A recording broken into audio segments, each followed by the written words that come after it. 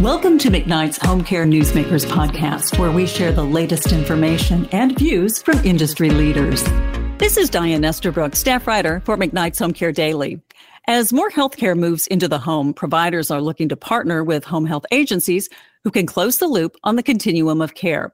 One of those firms is Harmony Cares, which provides comprehensive home-based medical care to older adults and the chronically ill. For 3 decades, the company provided only home-based primary care services until a recent rebranding and a pivot. I met up with Harmony Care's Chief Strategy Officer, James Lydiard, at the Home Care 100 conference in Orlando earlier this week. I started our conversation by asking him what the company's new direction means for home health care. Yeah, on the rebranding, I think it's quite simple. As I've explained at this conference, when an organization is 30 years old and over those 30 years has launched new divisions, new departments, new regions, we do so in different ways. And, frankly speaking, we had 5 different names before the rebranding. So I think it made it really complicated to our patients and confusing, even if one of those patients would follow our continuum from primary care to home health to hospice and may even receive services from our mobile lab and radiology service. So I think first and foremost, it was about making our story clearer to the patient, to the consumer. It was also, frankly, a very nice unifying event for our teams, believe it or not. So our teams that previously would wear different logos and have different scrubs or attire, now we're all under one umbrella. We felt like more of a team. One of the things that you said in the session this morning that really struck me was that you are a big fan of home health. What does home health bring to the table? Well, I think that what I love about home health is a few things. One, it's care in the home. I'm a big proponent of that, clearly. The other thing I think that home health does is it provides a really nice glide path for patients immediately following a pretty chaotic event typically. To my knowledge, most home health typically starts after an acute event or even a planned event, so to speak, but an event nonetheless. I'd love to see that change. I'd love to see more home health happen prospectively and proactively as long as the patient qualified. But first and foremost, I love that it's in the home, and I love that I think it's the nice connective tissue, I hope, if done right, to take a patient that's just experienced this chaotic episode and allow them to try to rehabilitate or get back to a new normal in the safety of their own home with their family around them and pets around them and what have you. You own, in your markets that you're in, you said about half of the home health that you have is your own in-house home health service. When you put it together, what does it look like? You're the one that you own. I'll actually answer the question both when we do and we don't, because it looks very similar. Again, we're an organization that believes enough in home health to, in fact, employ it in 14 of our 36 markets. And in fact, we employ hospice in 19 of our 36 markets. So delivering that spectrum of care and those end-to-end solutions for patients is of value to us, because not only do we see in the data that breeds better outcomes, but I think speaking from the lens of our patients and our staff, it allows for really an abbreviated handoff. A lot of times in healthcare, there's so many hands in the pot, and even when providers and teams and health systems think that you go from this care provider to that care provider to this care provider, even when we think we're doing a nice handoff, it might not seem that way to the patient. So for us, like our home health care agencies, whether again employed or or partnered and external to us, we'll invite them to our Right Care meetings. We'll discuss patients together proactively before the referral, obviously not mentioning their names for HIPAA compliance and whatnot, but we'll really bring them in and integrate them almost in the referral side of it so that they know the type of patient they're getting. They know the type of care we're expecting them to provide. They know the type of communication we expect on the back end. They know the goals of care. And so I would say in one way it's a less clunky handoff experienced within the Harmony Cares umbrella because of how we believe so much in home health.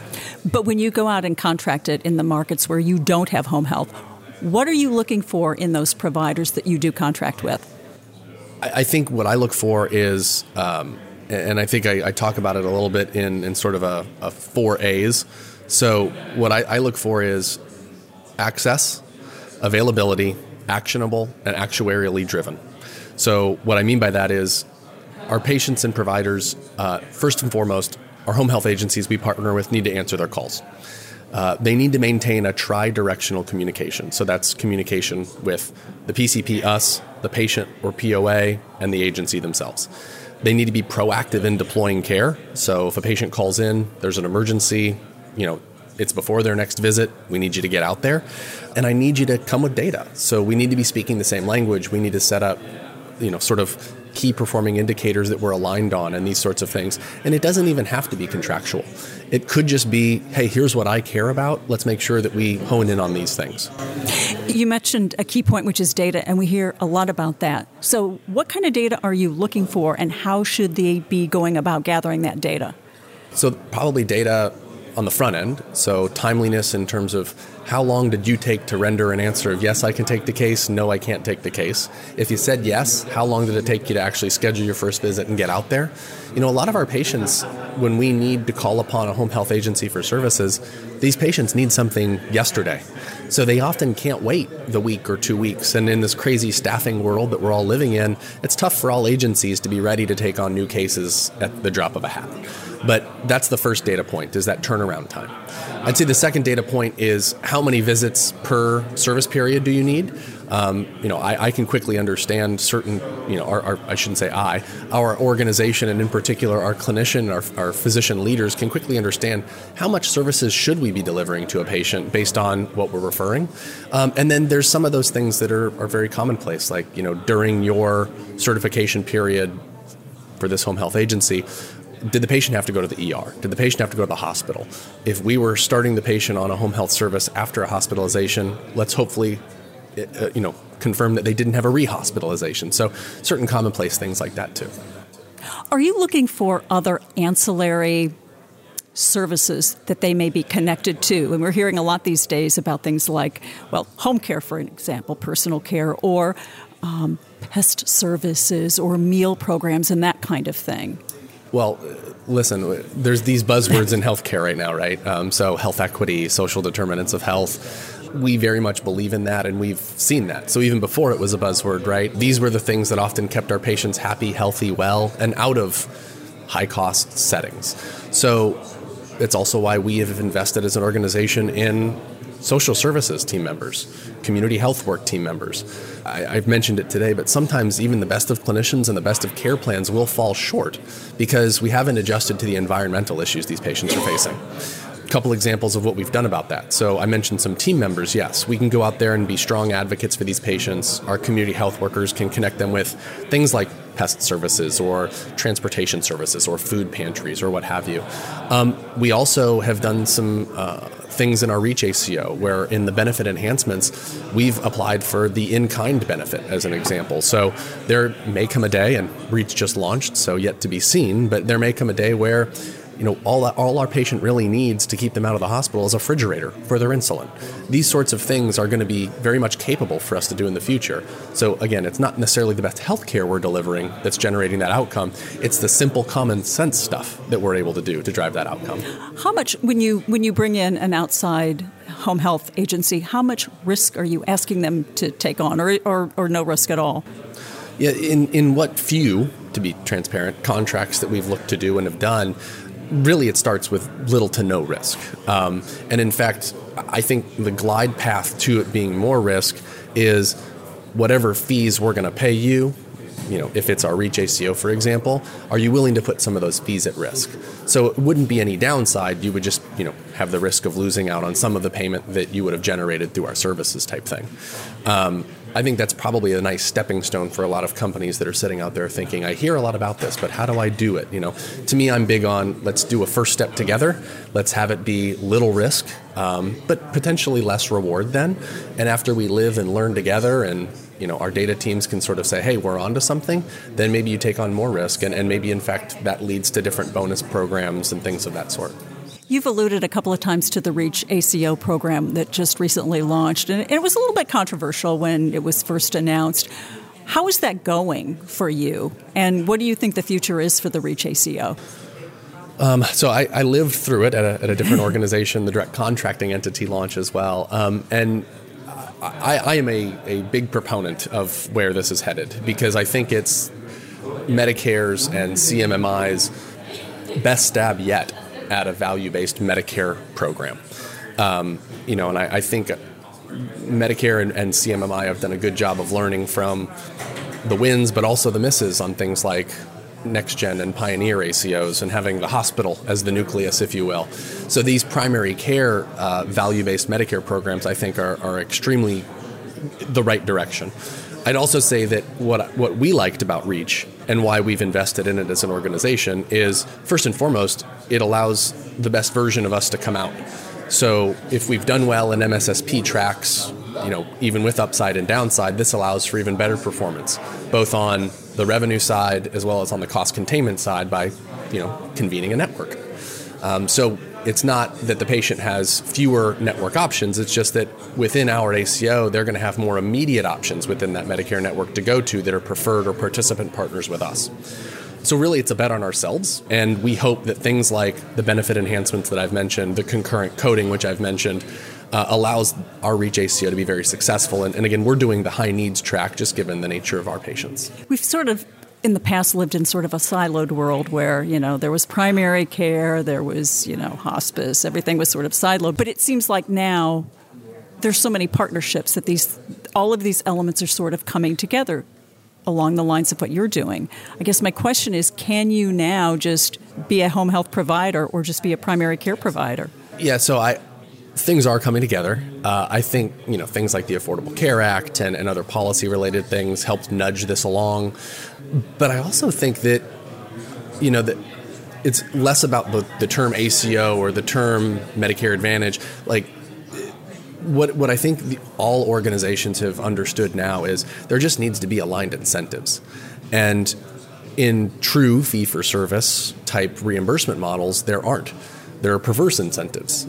People get paid more for doing more, which isn't always what the patient wants nor needs. And so when you move towards any type of payment arrangement that is aligned, and it reimburses based on the outcome and the patient experience as opposed to more services, more payment, you tend to see a lot of companies thinking, okay, here's what I do really good. How can you help me do even better?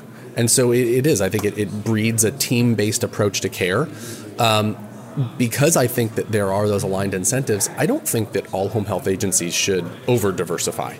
I think, what I've found and makes me excited is when I work with a home health agency that really understands their identity. They understand where they succeed. They understand also what they don't do well. And I appreciate transparency. I appreciate candid answers. I don't want somebody to come in and oversell me and then me to generate 30 or 40 referrals that fall flat. I'd venture even to say that if our company that was started 30 years ago was starting today, I don't know that we would have done home health in all these markets, especially if we had the right partnerships. It's helped us in many ways, but also, it's extremely, it limits you in the way of your own finances because you're bringing up all these organizations at the same time of trying to succeed and just generate an outcome. And that's hard to do. It's tough stuff. What kind of patient satisfaction are you getting right now? We as an organization haven't done as great of a job as we want. We have things like Net Promoter Scores and things of that sort, but we need to do better is the answer.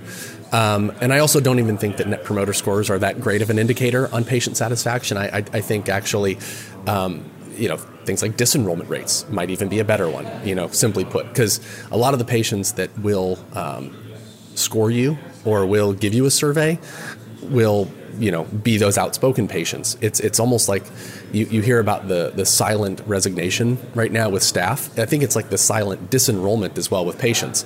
Some of our patients that may leave are just so dissatisfied they don't even want to do the survey. So we're really not picking up on that. And that just goes as the industry in whole, not necessarily Harmony Cares. But I think we need to do a better job of monitoring that whole patient experience. And good key indicators for that are what patients are electing to leave our services, not because they moved, but because they found a better option. That's a dissatisfying indicator for us. One of the other anecdotal pieces of feedback that I think we need to get better than anecdotal on is one of the biggest complaints we hear from patients, especially early on, is, I wish I would have known about you sooner. So, these are things where it's almost a failure in that we haven't put ourselves out there right. And if we would have been able to, service these patients months, years before, how well could we have slowed the slope of disease progression they have and given them a much more enjoyable life? So I think it's, we need to do better on patient experience once they're within our care, but we also need to do better on awareness before they get to our care so they know how to reach us, how to get our services started, and probably have a much more enjoyable service delivery, tenure throughout our Harmony Cares window. One final question. When you go into a market and you're looking to contract with a home health provider, how do you get the message out? Do you go to them? Do you seek them out? Or do they seek you out? How does that work? So again, the answer is both. And again, as I mentioned earlier, we're just getting into this. We contract with home health agencies because in the past, what we've been able to really only do is tell our tell our Medicare Advantage partners, hey, if you're not working with this group, you should. Now we have the data, and in our risk deals, we're able to take that data and our opinion to the health plans and say, here's why to contract with them. In our ACO world, now we have that power. We have the ability to do these contracts. The answer to your question, though, is it's both directions. And I'd actually say that because we're in so many markets, we've tended to find the best partnerships with groups that have worked well with us previously and in other markets. So a good example of that right now is that we're expanding in Atlanta, Georgia. We just launched there. We've got our ribbon cutting and our grand opening on the 31st of this month. And what we're looking to do there, and part of the way that we expect to grow there, is we're going to those same home health agencies that partner with us in other regions that have seen how well that symbiotic sort of altruistic partnership can work between our two organizations. And we're saying, hey, we're opening in Atlanta. And albeit their regional teams are like, hey, we work really well together in Florida. We work really well together in Philly. They're a great company to work with. Our Atlanta teams can't wait to partner. And why I think that that's critical is that, number one, we're not going to launch home health agencies of our own in all of these new markets. It's not feasible. And if we can find good partnerships, we may not need to invest in our own. Also, remember part of my chat today, of the 300 or so new members that we welcome every week into the Harmony Cares medical group side of our organization, about 25% of those come from home health agencies. So we view home health agencies as a way to also grow in addition to provide great outcomes and great patient care, because every one of our patients will likely need that type of service. Great. Jim Lydiard, thanks for joining me. Yeah, thank you so much for having me. Thank you for listening to McKnight's Home Care Newsmakers podcast. For the latest in home care news, visit McKnight'shomecare.com.